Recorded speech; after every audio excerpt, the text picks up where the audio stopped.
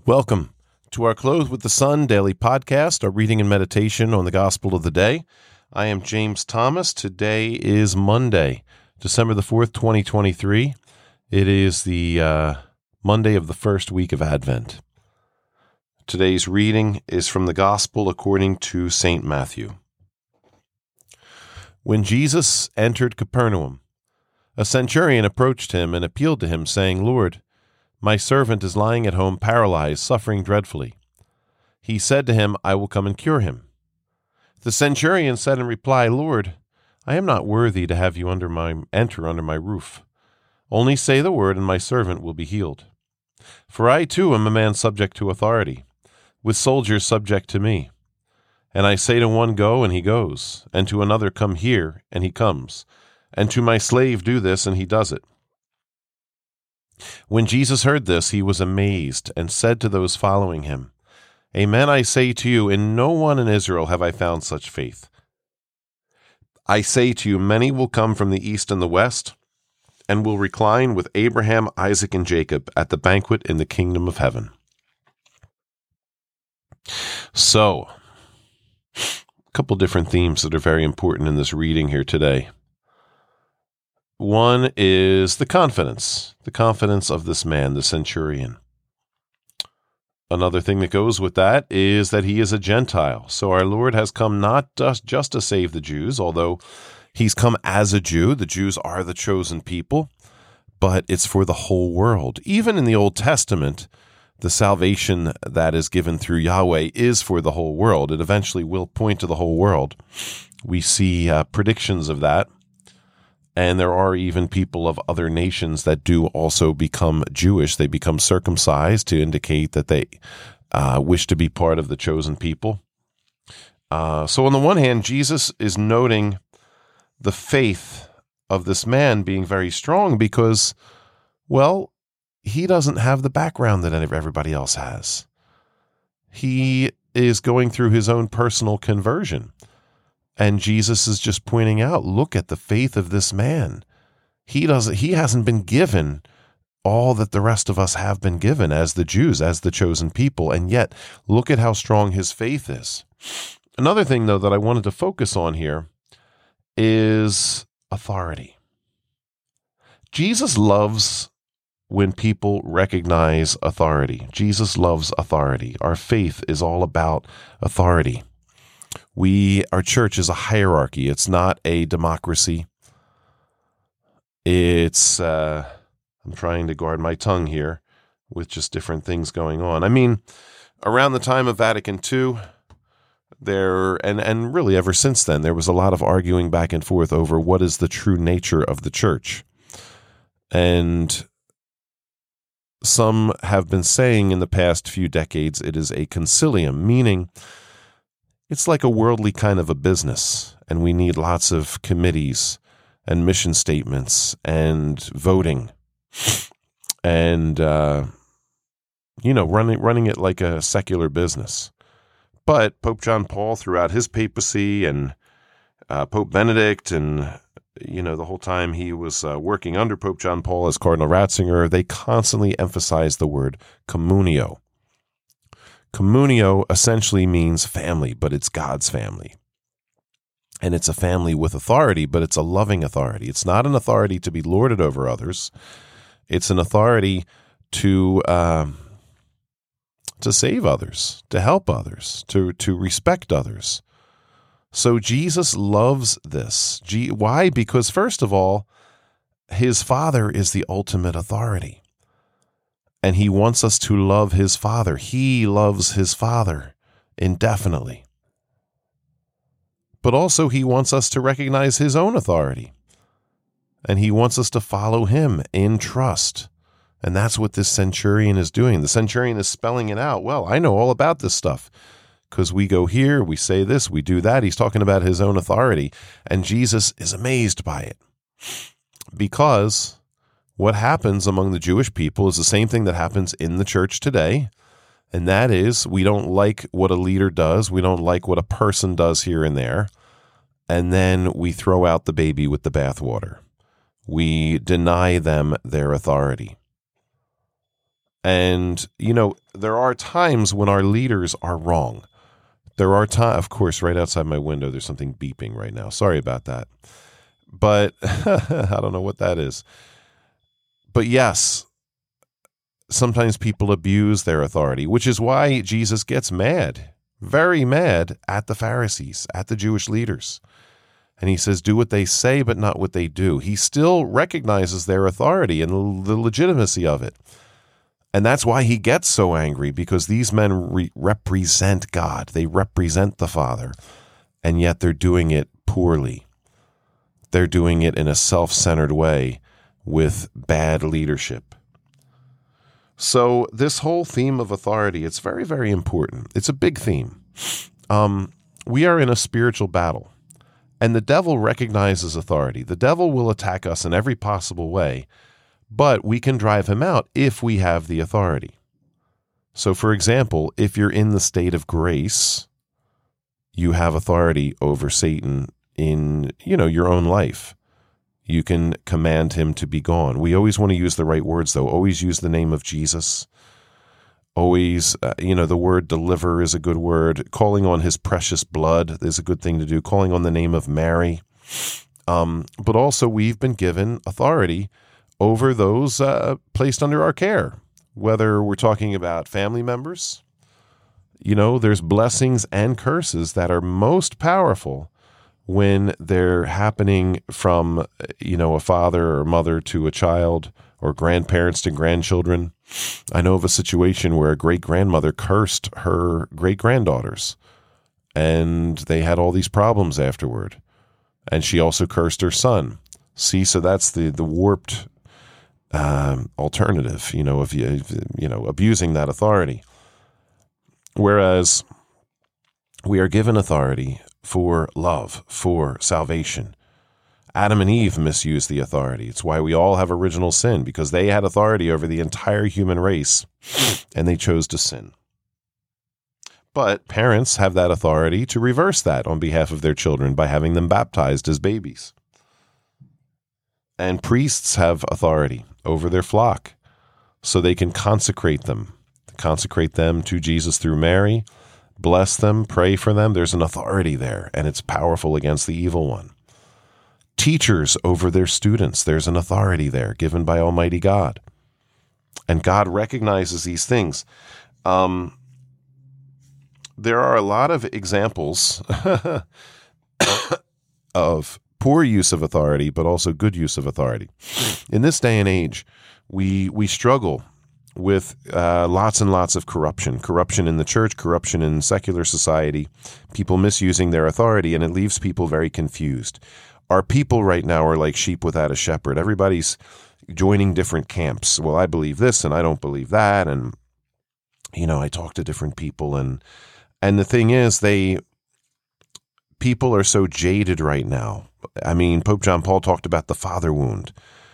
The father, for so many people living today, the authority of the father in the family was abused, whether through neglect, whether through abuse, whether through just not being a good spiritual leader, not taking children to church, not teaching them about the Lord and helping them to get to salvation. Sometimes the mother wound is abused as well. And with abortion, that's a huge wound now. That, parents are given authority over that baby in the womb, and then they use that authority to kill the baby and snuff out that life. So there's a lot of people right now that will say, oh, I'm Catholic, but I don't follow the Pope. Or I'm Catholic, but I don't follow my bishop. Or I'm Catholic, but I don't believe there's been a valid Pope in 50 years. Or all these different things. I'm Catholic, but I don't follow Vatican II. Well, a lot of people don't even know what Vatican II said. I recommend every single person listening to me right now, read the Vatican II documents. They're beautiful documents. Just read them. I mean, it's true, after Vatican II, there was chaos. But that's largely because people didn't read the documents. People didn't follow the documents. The documents are great, and they don't veer away from church teaching. The Catechism helps to keep us on track. And when it comes to authority, just as Jesus was saying with the Pharisees, and just as we could say with our religious leaders right now, truth is always of greater authority than the person. In other words, if we should have a religious leader that goes against the truth, well, the truth is always we believe as Catholics that we have doctrines and dogmas that have been established by popes in union with their bishops, the magisterium of the church. And these things have been clearly established, and you can find them all in the catechism for the most part. And, those are the things we should follow. Those are our truths. So if a leader comes along and says, well, and that's such an abuse of authority. Let's just say your local priest is saying from the pulpit on a Sunday, well, I don't follow this teaching, I don't follow that teaching, and I think this sin is okay, and et cetera. Well, all right, he's abusing his authority. His authority now is moving in the opposite direction, and he's doing harm to his people. So truth is always the ultimate authority. But we still have to recognize our leaders as having authority that comes from Almighty God. That priest in the pulpit might be saying horrible things, and he loses some authority, when he preaches lies, yet he still is able to consecrate the Eucharist. He's still able to forgive sins. There's still an authority there that he possesses. The Pope could say things that are wrong. Then again, I don't know. Did he say it? Was it the press that said it, misquoting him? But he still remains the Pope. There's still an authority there. So I know it can be very confusing. I was going to give the positive side of this and then call it a day. There have been some wonderful, wonderful saints that had great authority and used the authority to spread the gospel tremendously and do so much good because their authority was working in tandem with holiness and prayer and orthodoxy and making the right decisions and loving their people. And the two that I think of more than anything are St. Charles Borromeo and a man who lived more recently who took Charles Borromeo as his patron saint, whose name originally was Carol and became Pope John Paul II. These men used their authority to its fullness. God worked through that authority. This is what Jesus is getting excited about in this reading. St. Charles Borromeo was living at a time of great corruption, and no bishop had been to Milan in 100 years, and he was made the Cardinal Archbishop of Milan as a very young man. And they just expected him to stay in Rome and just go to meetings and fill out paperwork and whatever, and continue to allow Milan to just, falter. And what did he do? He went up there and he served the people with all his might, with all his heart. And it was during the Council of Trent when all these great reforms were being spelled out by the church, and he lived those reforms. He worked those reforms in Milan. He loved his priests. He loved his people. He took care of the poor. He used all the authority that was given to him as Cardinal Archbishop of the second most important diocese in the world to love his people. And as a result, the faith exploded in Milan, and it caused a ripple effect all throughout Europe when they saw just, because he did such a good job and was so loving and so prayerful and so good, then all of his priests followed suit. And he loved his priests, and he worked together with his priests. And even during the Black Plague, they were out in the streets ministering to the people. And it brought so much faith back to the church, faith in their leaders. He used his authority for the good. And he's the original guy that founded seminaries. So now he's founding seminaries and filling them up with young men becoming priests. And his diocese just grew and grew and grew. He was given great authority that had been abused by numerous people before him, and yet he used it in the right way. Then you have Pope John Paul, who, when he became a bishop, even when he became a priest, they were under first Nazi occupation, then communist occupation. And he used his authority as bishop in Poland just to do so much good for so many people, and just gently lead the people against their communist leaders, gently lead the people in the way of freedom, and stand up to these oppressors. And then when he became Pope, not only did he use his authority ultimately to take down communism in Eastern Europe. I mean, it had so much to do with him and his prayerful leadership of his own people, but also by just traveling the world, especially with the World Youth Days that he did all over the world. He used his authority. I mean, I witnessed it myself in Denver and then later in Toronto when, here is the Vicar of Christ on earth, and he's literally with us, and there's millions of us there, and he's with us, and he's loving us, and he's praying with us, and he's laughing and joking with us, and using that authority to get us excited about our faith, to fall more deeply in love with Jesus. That is a good use of authority, and he used it all over the world. It's a great gift that he was given, the charism of the papacy, but also all his personal gifts of, holiness and intelligence, all his personal charisms, and just bringing them to people like myself all over the world, and just loving on us and teaching us and inspiring us and leading us closer to God. So this is the task for you and me.